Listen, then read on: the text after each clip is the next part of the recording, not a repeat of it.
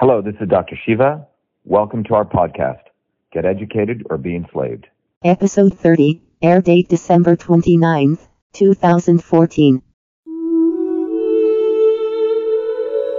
So it was remarkable to be able to build such a large system,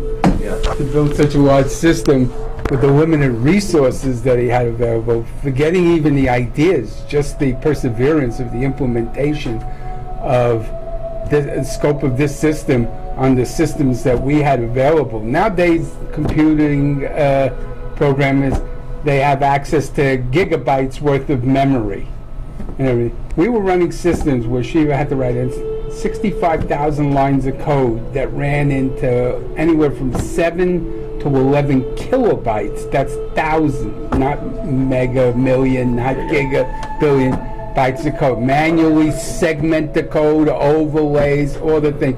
Just from the sheer point of view of being able to do that with any program was a monumental accomplishment. Forgetting aside the innovativeness of what he was actually creating. That was really an act of perseverance. Plus, he did it in a language that's dedicated to numbers, and he's doing a text-oriented program. It's nice to remember the past. Yeah.